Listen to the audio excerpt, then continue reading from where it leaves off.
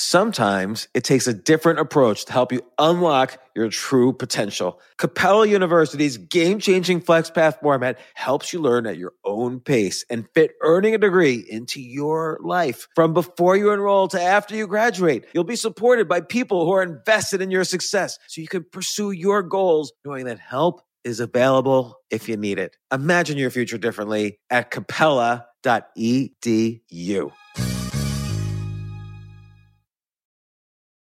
Addiction plays hardball. He would hit me with these verbal attacks. I just said to him, I love you so much. You're such an amazing person. I can't take this ride anymore. It was the fact that Dad made that sentiment and broke down. And years later, he told me it had a huge impact on him. Sometimes doing what's right for your loved one is the hardest thing to do. Karen is that right thing. Visit caron.org/lost.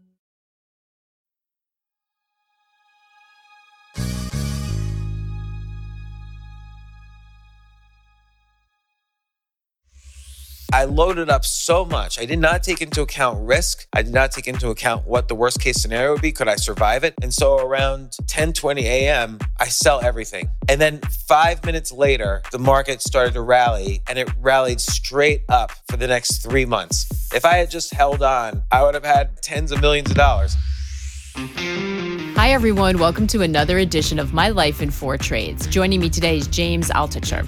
James is an entrepreneur, angel investor, author, and podcast host. In fact, there doesn't seem to be much James isn't involved in, which is exactly why we were so excited to sit down with him and learn more about his journey. Enjoy the conversation. This isn't your average business podcast, and he's not your average host. This is the James Altucher Show.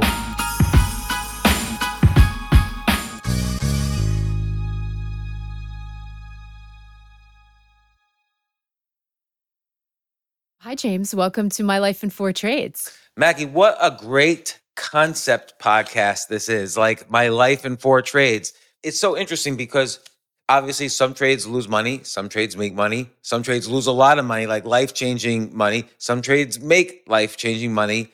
And there's so many lessons to be learned from trades. And not just lessons about investing, but lessons about yourself and discipline and focus and mastery of something as critical as investing. Like not to hog this opening here, but when you invest, it's not a job. It's your life is on the line. Like you could lose money. You can't lose money at a job. You could lose time, but not money.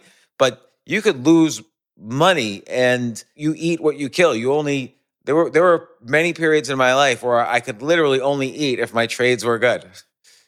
Yeah, I think you beautifully understand the concept. And I'm not sure we fully realized that when we started, but through the conversations, it really is more about people's lives and sort of decision-making, how they deal with failure, how they deal with risk.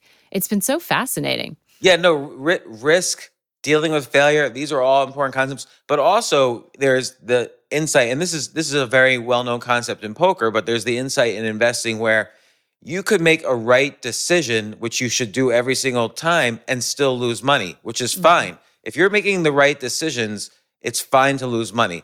And similarly, you can make a bad decision and make a lot of money. And those are very dangerous because then you'll continue to make those bad decisions until you lose a lot of money. And so people think, oh, I'm a genius. I made a trade and I'm up 300% in a day. And I'm thinking to myself, that's probably was a really bad trade, but there's absolutely no way to tell that person that was a bad trade. So before we jump in to your trades, why don't you tell us a little bit about your background? Where did you grow up and what were the early years like? I did my undergrad in computer science. I went to graduate school for computer science. I was thrown out of graduate school because I wanted to be, a young, great American novelist. So I started writing all day, every day and failing all my classes. And eventually they asked me to leave. Although there's an open invitation for me to return, but it's been 30 years, so I don't know. And but then I was a programmer. Well, I was still writing every single day. I really wanted to be a writer, but programming was a way to make money. And then I've switched careers a lot. Then I worked at HBO. I worked in the entertainment business. And then I built their website. And this was back in 1995, 96, when no companies had websites.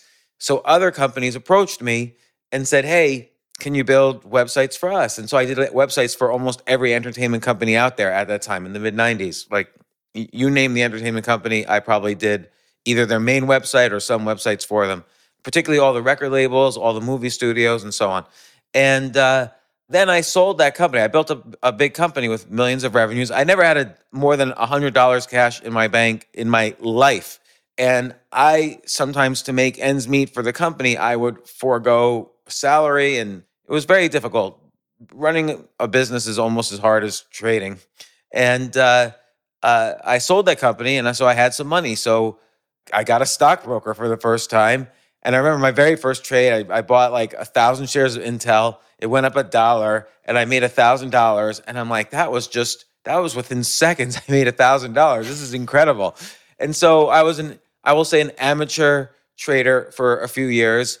And then I lost a lot of money trading as an amateur, and particularly when the dot-com bubble burst. So what I did was I wrote some software, because I have my computer science background. I wrote some software to take all the data from the markets for the prior 70 years and used it to come up with statistically significant patterns that I felt were tradable. And so that was the bulk of my trading for the next decade after that, although with some exceptions, which we could talk about. But yeah, and then I started a hedge fund, and it was doing very well. I started a fund of hedge funds where I invested in people's money in other hedge funds that I thought were good. I started a venture capital firm. I've done a lot of angel investing. I've been heavily involved in crypto investing in recent years. And I've had a lot of, because of the fund of hedge funds and also because I've written a lot of books about investing, I've had to really research and understand at a professional level many different investing strategies, whether it was basic value investing or growth investing or convertible arbitrage or merger arbitrage or something called pipe investing or like I mentioned, venture capital investing and all sorts of alternative styles of investing. I had to become literally like an expert in. And I also had to really understand the economy because I was writing for the Wall Street Journal. I was writing for the Financial Times. I was writing for the Yahoo Finance. So I finally took my interest in writing, my interest in computers, and my interest in investing, and they all sort of merged together. And I had a career as an investor and a career as a writer about investing. And my tech background, helped me with the venture capital investing. Yes. I was just going to say, it's a really interesting intersection that you were at, having a foot in all those worlds. Before we move further, though, if the sort of young version of you was able to see in the future, is it surprising that you got so involved in finance? I mean, was this a world that you were aware of when you were young? Anyone in your family involved? Like, did you even know there was such a thing as investing? Yeah, no, I never studied it, but I was always interested in investing as a kid, but I wasn't like some of these people, like that's all they did. And then as kids, and they knew that that's what they wanted to do is work at a bank. I was on and off casually interested enough to read a book here and there, to read about, biographies of famous rich people from the past. I knew what a stock was. I knew a little bit about options, but not much more. And I didn't really have an opinion I didn't really know anything about the economy. I didn't have an opinion on the economy. I didn't know how to value stocks. I didn't know, you described earlier, like learning about risk, learning about how to deal with failure. I didn't understand those concepts at all and their relevance. All the things that are important about investing, I had no idea and no clue about. I just knew you could get rich that way.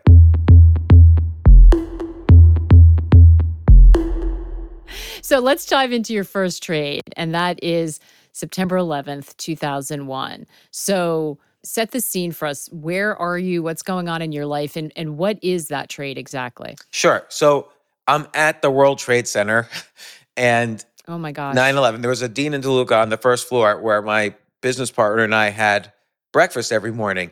So we ate at the Dean and DeLuca, and then we're walking to my apartment, which was also our office that we day traded out of.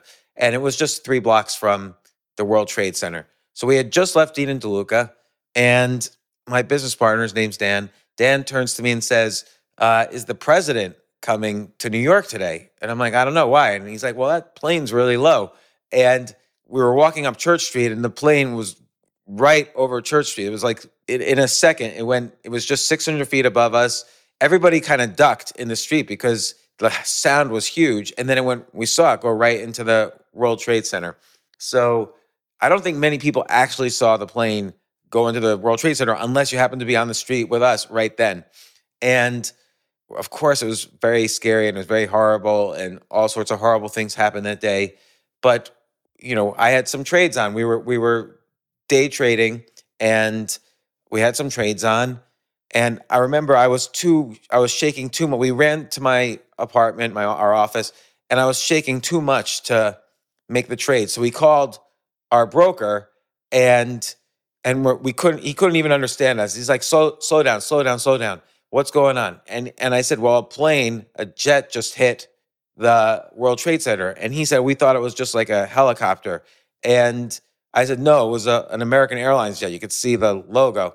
And he hung up because he was on like the top floor of the Empire State Building. So they all left and I couldn't get the trades away. And by the way, I had made a very good trade the day before, which was, the market had fallen 4 or 5 days in a row before 9/11, probably because, maybe some people affiliated with the terrorists knew what was going on and they were selling the market huge. So my software was triggering that the entire market was a massive buy. So we had bought the market and things were looking good that morning. When the first plane hit, futures were up. Looked like it was going to be a great trade. We were happy at breakfast. But then, of course, they shut down the market. We waited a week and, the market opened up like a week later. And at first the market popped a little bit and then the market started going down. And I felt for sure that this was irrational, that yes, this was a horrible thing that happened, but the economy would rebound. America was strong. I saw how New York City was rallying, behind the economy and behind everything that was going on. So I bought more. So this was like on a Tuesday, the week after. And then Wednesday, the market went down further. I bought more. Thursday, I go leverage and I'm buying more and more and more. Friday morning, I buy more. And so this is one of those cases where my decision, or rather my idea, was correct. The market was going to pop. But I loaded up so much. I did not take into account risk. I did not take into account what the worst case scenario would be. Could I survive it? I was day trading my own money and I was leveraged everything. I don't know what I was thinking. I was invested like all my net worth times 2 and maybe times 3, on the day. And the market was going down on the Friday morning and I couldn't take it anymore. And so around 10:20 a.m., I sell everything. And I went broke. I ended up losing my home because of this. And then 5 minutes later, the market started to rally and it rallied straight up for the next 3 months. If I had just held on a few more hours, I would have doubled or tripled my net worth. And that's how leveraged I was, though. And if I had held on 3 months, I would have had, I don't know, I had just sold a company, so I had significant amount of money. I would have had tens of millions of dollars. And instead, at the bottom, I sold and I barely had enough to meet my mortgage for a few more months. I had to put up my house for sale and then I couldn't pay the mortgage and all sorts of bad things happened. I went broke. And again, this is a great example where my idea was correct, but I did not understand risk. Risk is so much more important than having the right idea because yes, you can get wealthy trading, but the key to winning the game is staying in the game. And I prevented myself from staying in the game. For the next year, because I couldn't sell my house. I lived right next to 9/11. It was a crime scene. For the next 6 months, there was the smell. The smoke was still going. That's right. And I literally had to make 100% a month day trading for the next 8 months during a bear market in order to survive, I had 2 kids, in order to literally pay for diapers. It was so stressful. It was maybe one of the worst times of my life. And I will say you had to do that in an environment where the entire city, well, the entire country, but particularly New Yorkers were totally traumatized. Like I was at the New York Stock Exchange when the plane hit. There was debris everywhere in addition to the burning building. So you're lucky that you survived at all, really, given where you were. It was scary because we didn't know what was going to happen. Obviously, you didn't know what was going to happen either. Like if you were at the New York Stock Exchange, by the time you left, maybe the buildings had already fallen and the black cloud was everywhere. And we had a very secure apartment. And so some of the neighbors came to our apartment. But I remember I was standing on the roof and the buildings were collapsing. And I went downstairs and I said, this is horrible. And then the black cloud surrounded our whole building. And my wife was pregnant at the time. So we decided not to leave. There were horns blasting, like you have to leave. Everybody has to evacuate. So we didn't leave because I didn't know what asbestos. She was pregnant. I didn't want her breathing in asbestos. And we had very strong windows. So the next morning, it was surreal. You wake up. It was the most beautiful weather, and there were tanks. The only thing moving, there were just tanks and people in hazmat suits all over the place. And so finally, we got a hold of our car and we're driving out. No one else is driving out. There's 3 checkpoints. Each checkpoint, they're shining their light at us. Like, why were you in there? You had to evacuate. It was probably a wise decision, actually, because there was a lot of, as we know now, a lot of stuff that was floating around, a lot of dangerous material. So that was probably a wise decision. Oh, yeah. But the flip side was we didn't know what it meant that buildings were falling down. So we took turns listening to the radio all night long. And, my business partner stayed over as well. We took turns listening to the radio all night long just to see where there was an emergency, our building was going to collapse or something else was happening. Actually, I'm like tearing up thinking about it because, not only was 9/11 so horrible for everybody and particularly for the people in the building, God rest their souls and their families, but for me, and also I was worried about money, but I saw with my own eyes a plane crash in that instant. A lot of people die. Took about 5 or 6 years before the nightmares ended.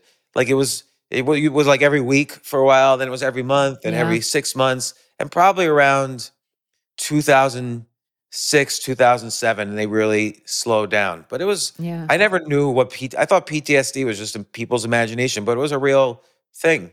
It's real. And that's, on a large scale, except for people who live in war zones every day, which sadly many are experiencing right now, that collective trauma is very difficult. Looking back now, do you think some of that influenced you when you were trying to make decisions about? I was completely stupid to be trading. There's so many meta things about trading. I don't really care if someone has the right idea or not. Like if you do it long enough, you're going to have good ideas and you're going to be able to have good opinions about what to invest in. It's so important. Not only there's the first meta level, which is to take into account risk, is very important. And then there's the second level, which is, am I psychologically capable? Is my mindset in the right space to be doing this? It's the same thing if you're a competitive athlete, for instance, and don't play in a high stakes sports event if you're going through a divorce and that's on your mind, just as an example, because then it's going to take away energy. Everyone else in the field is going to have energy, but you're going to have 70% of your energy. And, it's so important. Like I should not have been making trading decisions maybe for 6 months after that. Like I should have just taken some time. And instead I thought, oh no, I'm going to get rich now. That's not the way to get rich. And there are ways to get rich, but that's not one of them. And I became suicidal during this period. Like it was just horrible. Like, and then I owed some taxes to the IRS, but I had just lost all my money and I had to pay a mortgage and I had a baby coming and I already had a 2-year-old. How did you find the strength to move forward? How did you, I don't want to even use bounce back from that because it seems glib, but how did you keep going? Well, 2 things. One is I had to pay for my kids. I mean, I had a 2-year-old and a baby and I had to do it. And then the other thing was There was one time I bought a box of waiter's pads. I always liked the design of waiter's pads. And this was in July of 2022. So it's like 9 months later. And I was depressed every single day up until this point. And I was going broke. I was already losing my house. That was a foregone conclusion. I had no money left. And I started using these waiter's pads. I'd go out in the morning and I would write, just for practice, I would write 10 ideas a day. Oh, here's 10 trading strategies I should write some software about. Here's 10 ideas for a book. Here's 10 chapters in a book I might write. Here's 10 ideas for another hedge fund manager. If I knew Warren Buffett's style, here's 10 stock ideas for him. And I might even, in many cases, I tried to send those ideas I came up with ideas for other people. And just this process of coming up with 10 ideas every single day, within like a couple of weeks, I was feeling excited about some of my ideas. And I was feeling, and I was sending the ideas to other people, and some of them were responding. And I sent 10 ideas for articles that Jim Cramer should write. And he wrote back right away, and I never met him. He wrote back and said, why don't you write these articles? And suddenly I was writing for TheStreet.com, which led to the Financial Times, which led to the Wall Street Journal and CNBC. I sent 10 pieces of software to another hedge fund manager. Here, this is your style. I'll train your traders how to use this software, and you don't owe me anything, nothing. And he allocated money for me to invest. So that's how I was able to start a hedge fund. So many things happened because I was writing these 10 ideas a day, and I just started feeling more creative. I started feeling like, okay, I'm down, but I'm not out because I have ideas left. And as long as you still have ideas, people say ideas are a dime a dozen. It's not true. It's hard to have good ideas. And then, of course, it's hard to execute them. And execution is all about having execution ideas. So you have to have good execution ideas. So that really let me bounce back. And then finally sold the house, moved 90 miles away from the city because I couldn't afford anything else and in the city. And I just built back up, but I started writing every day, and I started writing books. I started building a hedge fund. I understood risk a little better. I started getting better at risk management. Not great yet, but better.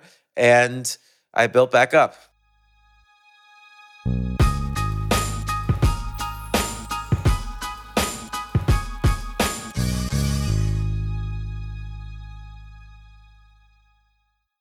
Yes, it's totally true. Airbnb has changed my life. If anything, they have made my life so much better. Like, I used to live in Airbnbs. I lived in over 100 or 200 different Airbnbs over a 3-year period, and I loved it. I became a really good guest of Airbnbs, and I got to know lots of hosts. So when I initially owned a house, of course, the first thing I thought was, I'm going to turn my house into an Airbnb because I travel a lot. So why leave my house unused when I can make a side income by letting others Airbnb my house or come to stay in my house as guests? And having my own Airbnb or being a host for Airbnb has allowed me to do just that. And I've met other hosts. I've actually spoken at Airbnb's host conference. I think it was in 2017. I met so many just nice hosts. It's a great community. And I love, turning my own home into an Airbnb. Like, I'm traveling to Austin next month. My home's going to be an Airbnb while I'm away, and I'll stay in an Airbnb. I'd rather stay in like a 3-story house Airbnb than in one tiny hotel room in the middle of Austin during South by Southwest. So listen, while you're away, your home could be an Airbnb. Many people host on Airbnb, but there are people who are just letting their house sit empty, who've never thought about it or didn't realize their space could be an Airbnb. Hosting can easily fit into your lifestyle and is a great way to earn some extra money. So if you have a home, but you're not always at home, then you have an Airbnb. Your home might be worth more than you think. Find out how much at airbnb.com/host.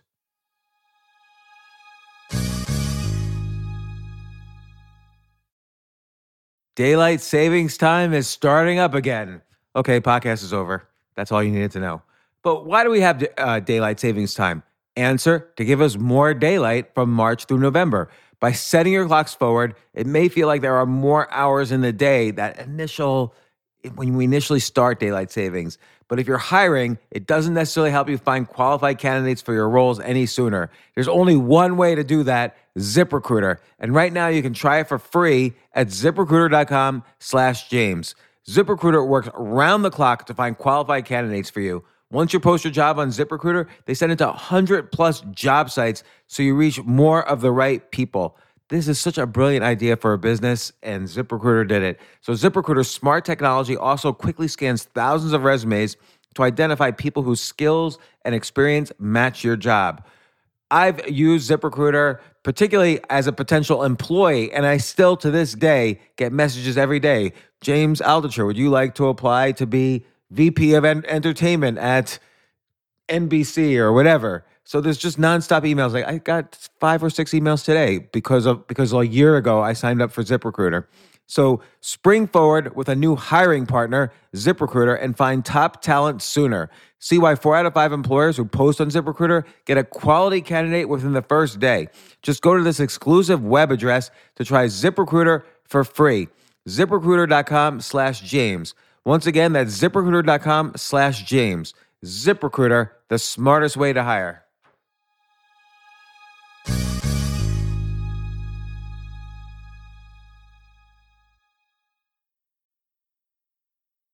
So your second trade is an energy company preferred stocks in 2009. Yeah. So what were the circumstances around this?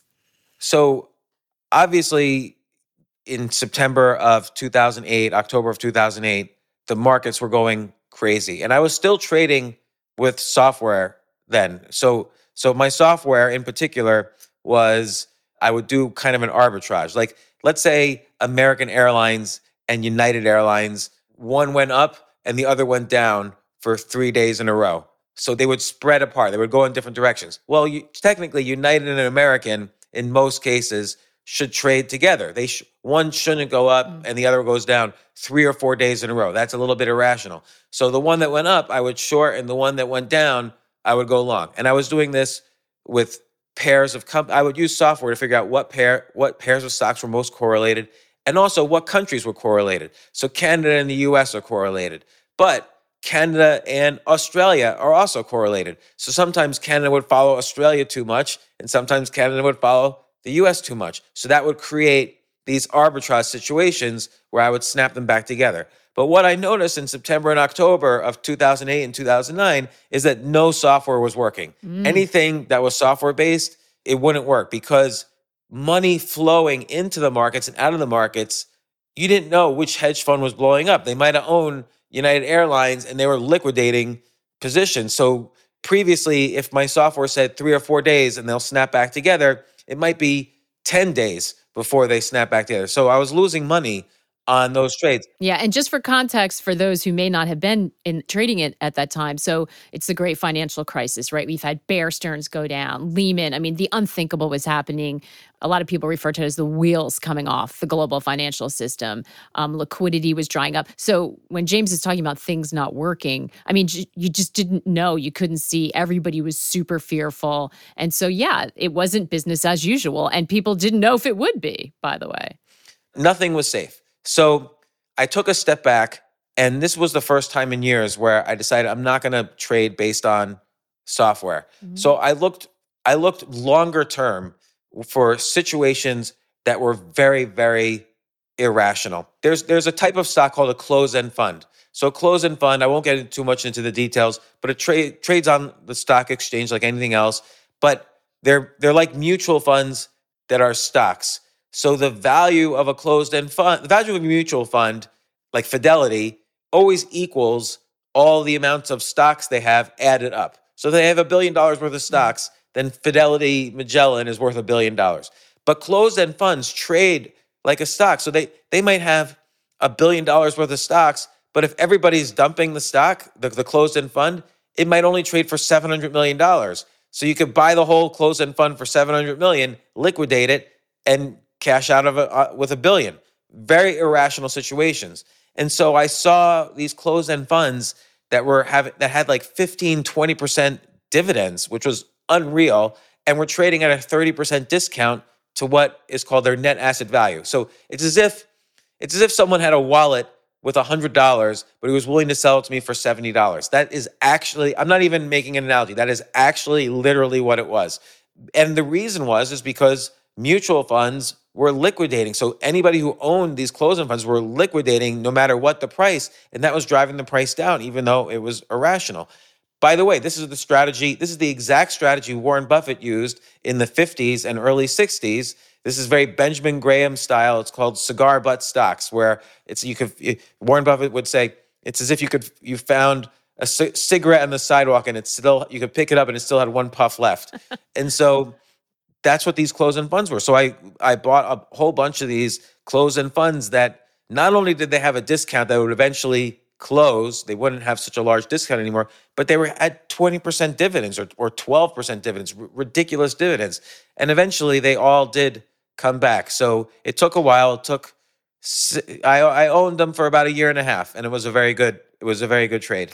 Do you think that your experience, especially, we talked about 9/11, about not understanding risk and about just relying on programming, and, the great financial crisis was in a very, again, traumatic time for people. Do you feel like the experiences you learned that time around helped you out in this situation to be able to? Oh, yeah, absolutely. For one thing, I didn't just blindly rely on my software, which is what I was doing in the 9/11 situation. The other thing, I did not use leverage. Now, I did invest quite a bit because these were very irrational situations, but I did not double down on anything. I instead kept looking for more and more irrational situations. And, and I legged into these trades over a period of a few months. I'm not saying, by the way, it wasn't scary. Again, I was at that time, I was no longer doing a hedge fund. I was day trading my own money, and I was perilously low. But because I was managing my risk a little bit better, and I understood I needed to be able to wait this out, not just a few hours or a few days, but potentially 6 months to a year. I understood that was the time frame of these trades. I managed my risk accordingly. So I knew it was a good idea, but I just needed to understand what the risks were. And the risks were is that, as John Maynard Keynes said, the markets could remain irrational longer than you could remain solvent. So I had to make sure I remained solvent. Yeah. So did you feel that after this, and this ends up being a good, a winning trade for you, and you do well off of it, did you feel like you're on more solid footing? Do you feel more confident about your skills? What was your takeaway from that? Yeah, I was very confident in my skills, but by then I had earned it. Like then I had been trading for professionally for almost a decade. I'd written about 4 or 5 books on investing at that time. And when you write a book on investing, you have to do a lot of research. Like I wrote a book about Warren Buffett, so I had to really research every trade. I did a book about Warren Buffett's early trades, not his famous trades like Coca-Cola and all those, but when he was trading as a beginning hedge fund manager in the 50s and 60s. It's not widely available like his letters that he was writing then. And so I got a hold of some of his private letters that he was writing then, and I studied every trade, and I think that helped me a lot as well. So your third trade is pretty soon after that, and it's July 4th, national holiday here in the U.S., 2010, debating Nouriel Roubini on CNBC. How did this come about, and why does this feature as one of your trades? Starting in March 2009, the market started rebounding permanently. I mean, it's never gone that low again. So the market started rebounding. But then in July of 2010, a year later, the market, I don't know if we reached bear market territory, but the market fell about 20%. And everybody was saying, it's over, the bull run, the bounce back from the 2009 was over, and now things are going to collapse. But I was really strongly bullish. I had a long-term portfolio at this point. I didn't add to it, but I wasn't selling it. And I was writing quite a bit that there are many reasons to be bullish. Apple was trading for something like 6 times earnings. And they were putting out the iPad and selling enormous numbers of iPhones. There's no reason for it to trade for 6 times earnings. But there were a lot of stocks like that. Also, in 2008, 2009, there were these huge bailout packages, and the economy it's not like the economy, when there's a stimulus package, like let's say how there was in COVID, it's not like the economy reacts to that in one day. It takes 12 to 18 months for that money to filter through the economy. So we hadn't even really seen the positive effects of the stimulus packages from 2009 because it was only 12 months later. Maybe we were just beginning to see it. And there's also a lot of subtleties and nuances to why the financial crisis happened, why there wasn't going to be another financial crisis. The banks had more money in reserves than ever they had before. There was more regulation about, what kind of derivatives they could trade. Things were good.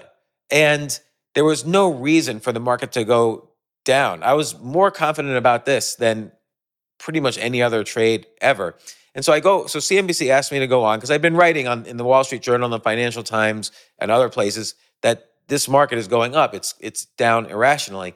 And Nouri Roubini is on there. He's known as Dr. Doom because every other day he predicts that the market's going to collapse, and every now and then it does collapse, and he's right. And so he was on, and he was saying the market was going to go down another 20%.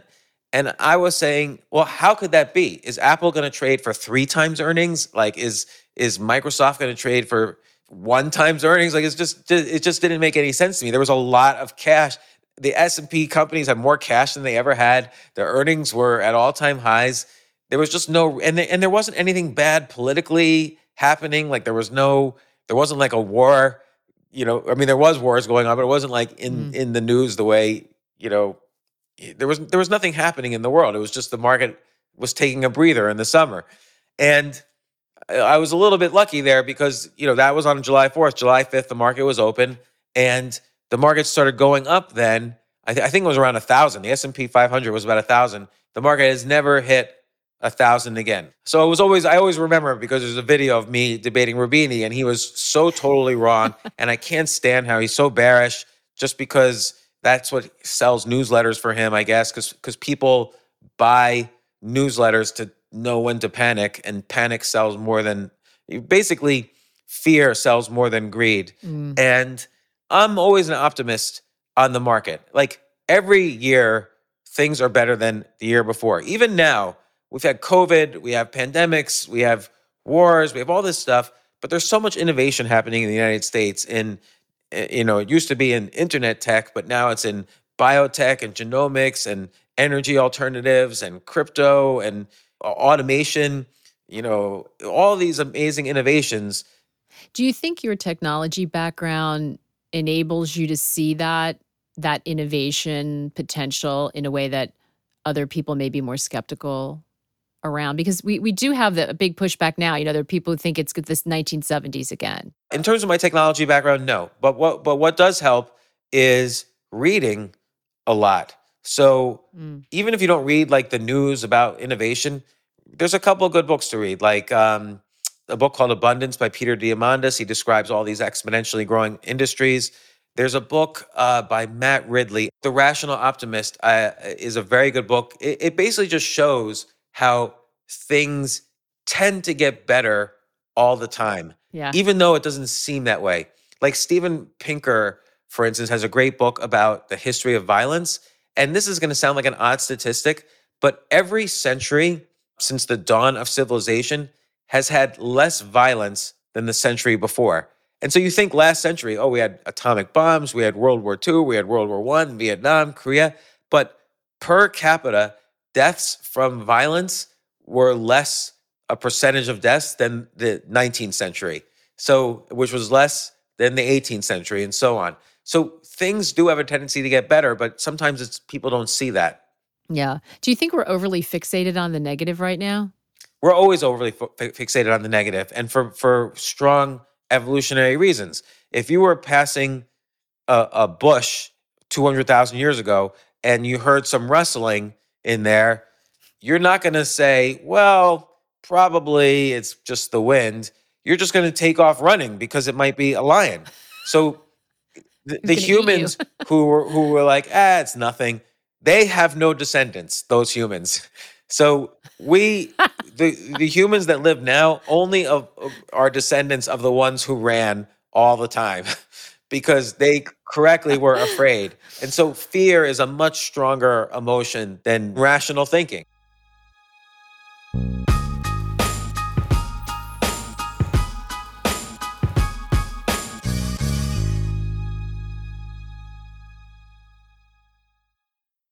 Looking for a rewarding, life-changing opportunity that enhances the lives of children in your community?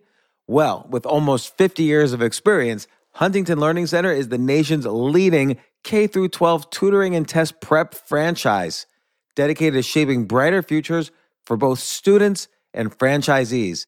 Huntington is the top revenue-producing supplemental education franchise in the U.S., and their proven system is the key to success for you and your students. The Huntington Advantage includes low startup cost turnkey systems, dedicated support teams, national and local marketing support, and multiple revenue streams to help you build a life-enriching and profitable business. No education experience needed. In today's environment, the need for tutoring has never been greater. When you become part of Huntington Learning Center, you're filling an urgent need in the growing $5 billion supplemental education industry. To learn more, visit huntingtonfranchise.com. Make a meaningful difference, pursue your dreams of business ownership, and be a positive force in your community. Don't wait. Visit huntingtonfranchise.com today.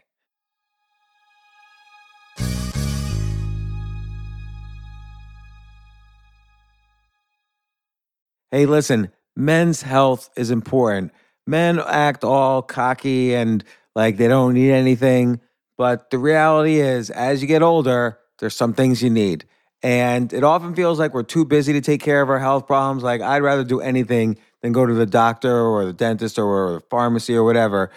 But now you don't have to waste your time if you use Hims. Hims, H-I-M-S, Hims is changing men's healthcare by providing simple and convenient access to science-backed treatments for erectile dysfunction, hair loss, weight loss, and more. The entire process is 100% online, so you get a new routine of improving your overall health faster. Jay, you listening to all this? Yes, I definitely gonna use him from now Not on. that you need it. You're young and healthy. James, I'm 35. You're getting there. You might need it. Who knows? But if prescribed, your medication ships directly to you for free and in discreet packaging. No insurance is needed. You can manage your plan on the Hims app, track progress, and learn more about your conditions and how to treat them from leading medical experts.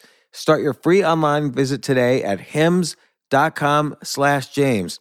Could you imagine that? There's a whole section just with my name on it. hims.com/James. That's how much I am representative of the kind of person who needs Hims. That's HIMS.com/James for your personalized treatment options. HIMS.com/James. Prescriptions require an online consultation with a healthcare provider who will determine if appropriate. Restrictions apply. See HIMS.com/James for details and important safety information. Subscription required. Price varies based on product and subscription plan.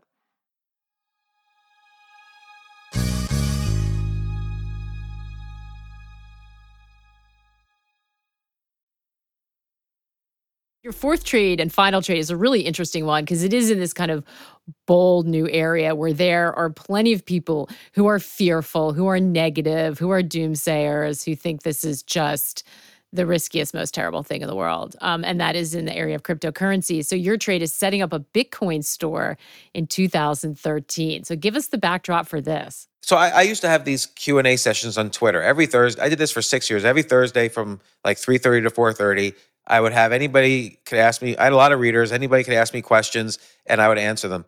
And a lot of people were asking me about this new thing, Bitcoin. And I remember in March 2013, I said, "Oh, Bitcoin's a scam. Like, I didn't trust it. Like, what is it? It's not anything." And so Naval Ravikant, who's really an investor, he started AngelList, he started a bunch of companies. He's an early investor in Uber and Twitter. He calls me up and says, no, Bitcoin is the real deal. I'm going to be in New York. Let's get together. And so he spent a day, he had a whiteboard up. He spent a day explaining to me from Bitcoin. And, I was blown away. I had no idea anything about Bitcoin. So I changed my mind. And sometimes people said, "Oh, no, you said this in March 2013. Well, people change their minds. I learned new information. They learn, they evolve. I learned new information. And then, of course, I didn't just stop my education there. I've been learning about crypto every day since. I mean, and this is not a crypto podcast, but we haven't even begun to see the ways in which crypto is truly revolutionary and is going to change the economy. And that's another topic. But at the same time, I was writing a book called Choose Yourself. And this would be my best-selling book. This would end up being my best-selling book ever. And I was self-publishing it and I was doing what I call professional self-publishing. Like I hired a cover designer, I hired really good editors, I hired a marketing firm. I was really doing it as if I was a real publishing company. And one of the things I did was a month before I was releasing it on Amazon, because I have a software background, I created my own store where I was selling the PDF of the book, Choose Yourself, for zero point 0.1 Bitcoins. I think Bitcoin was about $100 then. So it was about $10 I was selling each PDF of Choose Yourself. And I launched this store, I wrote about it, and about 60 people paid 0.1 Bitcoin for the PDF of Choose Yourself, which now, looking back on it, they spent $2,200 for a PDF file. And I ended up with about 6 Bitcoins. And that's the first Bitcoins that I owned.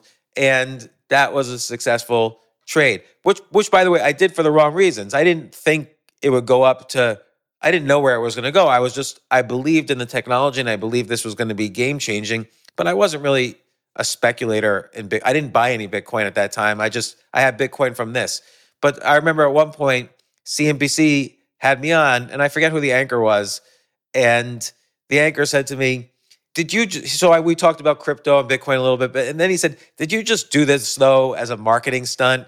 And I said, well, it got me on national TV, so it worked. What do you make of the fact that people seem really tribal about this topic? I think more than any other asset, like there's the people who hate it are just really visceral. It feels personal. I feel like people read enough and learn enough to be dangerous. So I was talking to somebody who is a well-known investor, businessman. This was on my podcast. So I can even say his name. It's Kevin O'Leary, Mr. Wonderful on Shark Tank. And by the way, he has a great Bitcoin-oriented company called WonderFi, which I do believe solves a lot of the problems of ease of use in the crypto world and so on. But he was saying to me, for instance, that the Ethereum merge is never going to happen. He said that the Ethereum merge is never going to happen. And it just showed me he doesn't really read what the developers are saying in their personal blogs. He doesn't really read the Discords and the message boards where the developers are actually testing the latest code and all this stuff. But I do read that because it's a very complicated topic. I don't understand all of it, but I want to learn as much as possible. And to me, it's pretty clear the Ethereum merge is happening. Well, whether you believe that or not changes your investment bias. And some people feel very strongly one way, and some other people feel very strongly another way. And you're right. I think they get tribal about it and they refuse to learn more. Like I have one friend who says, tell me something Bitcoin or Ethereum can do that you can't just do on the internet with regular software. And so I described something to him. It's not important what it was. And he was like, let me think about it. And the next morning, he wrote a rebuttal to me why it wouldn't work. And I wrote a rebuttal back, no, this is why it's going to work. That problem's already been solved. If you read this stuff, you would know that. And then he never wrote to me again. So people like stay in their lane rather than accept new information. And it's very important with investing to be able to change your mind and to accept new information. Yeah. You make money by changing your mind at the right moments. Like every time you change your mind is going to be a money-making moment, but you have to be open to it. You can't just have one philosophy. For instance, I might be dangerous because I'm an optimist about the world and the economy. And every year, people say, this is it. It's over. The world is over. Every year that happens, and then the world's never over. It's like last election. You would hear all the time, this is the most important election we've ever had. Well, I went to newspapers.com and I searched in every election year since 1820. Newspapers have called that election the most important election we've ever had. So people just repeat themselves over and over again on their negativity, and they just refuse to learn from the past. So what was your takeaway? What was your lesson from this trade, do you think? Because clearly I think you view this as a positive trade, as one of your best trades, right? Yeah. So my takeaway is that A, it's important to be able to change your mind. Again, a few months before I built this Bitcoin store, I very publicly called Bitcoin a scam. And people have never let me forget it. Like, people think it's embarrassing to me. Look, here's a copy of the tweet from March 2013 where he called it a scam. And now 9 years later, he likes it. So what? Like, you should be able to change your mind on occasion. Warren Buffett famously changed his mind on his entire investing strategy when he bought American Express. And he put a third of his portfolio in American Express when they were in the midst of a bit what's called the salad oil scandal. And it looked like American Express was going to go bankrupt. But he did something he never did before, which is he bought a company based on its perceived brand value as opposed to its actual assets in the bank. That's the first time he ever did that. And that's what made him his billions ultimately, is that change in approach. So changing your mind is very important in investing. Not every day. You need to be consistent, as consistent as possible. But if new information comes in and smart people educate you, and again, you're the average of the 5 people you spend your time with, the smartest person on the planet in Bitcoin educated me on it. And then I continued my own reading and I changed my mind. So that's very important. The other thing is, some people are value investors, some people are growth investors, some people are arbitrage investors. It's very important. Some people buy real estate. It's very important to be open to every style of investing. It might become a time when the stock market's going down, but baseball cards are going up. And there are exchanges for baseball cards. There are exchanges to buy shares in farmland, which has its own trends. Yes. I spoke to somebody who has one of those companies. Yeah, or sometimes, you always want to be open to new styles of investing and learn about them. And that's another thing I had to do with crypto, is that it's not like buying stocks. It's a different beast. So do you feel more fearless in your investing now, or wiser? How do you categorize where you're at right now as you approach different opportunities? I think I feel more discerning. Like, it's very rare that I make any investment now. I mean, an investment has to be really good. And it's not because, I don't need to invest. You always need to invest and provide for your family and do things and so on. So I do look for investments, but I would never day trade again. That I would never do. Just for this, I don't have the psychology for it anymore. I'm too old. I would have a heart attack and die. I was reading about this woman who's 97 years old, who when she was 4 years old, she was a prodigy, and she studied. She's the only living person who has studied under Rachmaninoff, who was not only a composer, but the greatest piano player of his time in the early 1900s. And he said, play me a piece. And she played a piece for him that anybody else would be impossible, like some Chopin etude. And he said, that's horrible. And she said, how could it be horrible? I've been practicing this for 3 weeks. And he said, come back when you've been practicing it for 3 years. So you have to really know something to do it. And you have to really know the asset classes very well that you're investing in before you trade. That's so interesting, because you're talking about mastery right now. You're talking about mastering something, not just casually hearing about it. You're talking about spending the time, having the growth mindset, being willing to make mistakes to actually master something. You should not invest professionally, which means for other people or for yourself to make a living. You should not invest professionally until you have mastered it, which means you have to invest a lot, but just in very small amounts until you've really mastered it. And then you have to master every asset class you're going to be investing in. Like, I'm not going to buy a bunch of apartment buildings to rent out the apartments if I don't really understand everything about real estate investing, which is an area, quite frankly, I'm weak on. I know people today, adults who invest millions of dollars, who say a stock is cheap because it's trading for $5 a share, but another stock is expensive because it's trading for $300 a share. And I'm like, that's not how stocks are expensive. What's the market cap? What's the price over cash flows? What are those cash flows made out of? Or what are the customers? What are the write-offs? What's the debt? A lot of people make decisions based on price. I make decisions based on, what is the story that I believe in here? Is this company going to do well? Is this crypto going to do well? Is this area of the United States going to do well? And as long as I have what I call story stops. As long as the story doesn't change, I'm not going to double down, but I'll stay in the play. Yeah. So discipline and patience. You also talk about, your blog is great, by the way. I just was poking around and there's just so many great things in there. But you talk about a daily practice for success. And I thought this was interesting because it's not trading strategies. It's not specific, which I think everybody wants the answer, right? They want sort of like the kind of guidelines. Yours are much broader. And they talk about things that really don't have anything to do with money, physical, emotional, spiritual, mental. Yeah. I think that's so interesting. How did you come to that? Could you just talk a minute about that? Mindset's everything. So how do you have a good mindset? You have to have energy. At night, we go to sleep because we run out of energy for the day. You shouldn't do investing when you're real tired. So physical health gives you physical energy. Emotional health, if you're arguing with your spouse all the time, you probably are not going to have enough energy to write a book or compete in a sports event or invest or do whatever it is that you want, because you're competing against really good people who have the energy. So emotional health is important. Creative health is very important. That's why I write these 10 ideas a day. So I know I'm going to, some people think lightning's going to hit when they have the right idea. Lightning doesn't hit. You have to earn the ability to have good creative ideas. And then spiritual health, that's not about religion. It's just like, okay, I can't really control.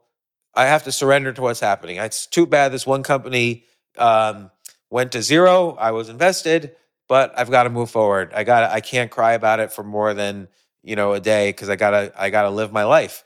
And so it's a very selfish thing, this daily practice, because it's the only way, I play chess. I'm a nationally ranked chess master, and I took a 25-year break, and I've recently started playing in tournaments again. And it's very visceral how much energy. When I was in my 20s, I had so much more energy than now. Like, I have to really plan how I'm going to in the middle of a tournament. How am I going to replenish my energy? Because all these little kids now who have taken over the game, because that's how they're getting into college these days, is they have enormous amounts of energy, and I got to be able to keep up with it. Well, James, we've loved having you today. This has been an amazing conversation. Thank you so much for being on the podcast. Thank you so much. And again, congratulations on such a fascinating concept. It reminds me of, I remember I ran into these podcasters in this studio, and I said, "Oh, what's the name of your podcast?" And the name of their podcast was Denzel Washington is the greatest actor ever, period. And and so every episode was like another Denzel Washington movie where they would interview extras and cast members and critics, and it was just such a fun filter for a podcast. And this is like a fun filter.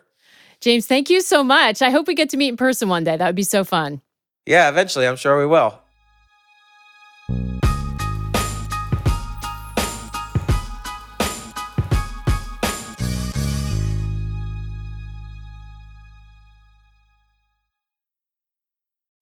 Price drop? Time to shop. Get to a Nordstrom Rack store today for first dibs on new markdowns. Now score even more, up to 70% off brands everyone loves at Nordstrom Rack. Denim, dresses, sneakers, tops, and more. Plus, get genius deals on jackets, sweaters, and boots for the whole family. Shop your Nordstrom Rack store today and save up to 70% with new markdowns. But hurry, deals this great won't last.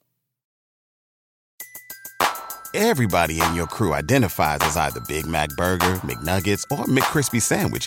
But you're the Filet-O-Fish Sandwich all day. That crispy fish, that savory tartar sauce, that melty cheese, that pillowy bun. Yeah, you get it. Every time. And if you love the Filet-O-Fish, right now you can catch two of the classics you love for just $6. Limited time only. Price and participation may vary. Cannot be combined with any other offer. Single item at regular price. Ba-da-ba-ba-ba.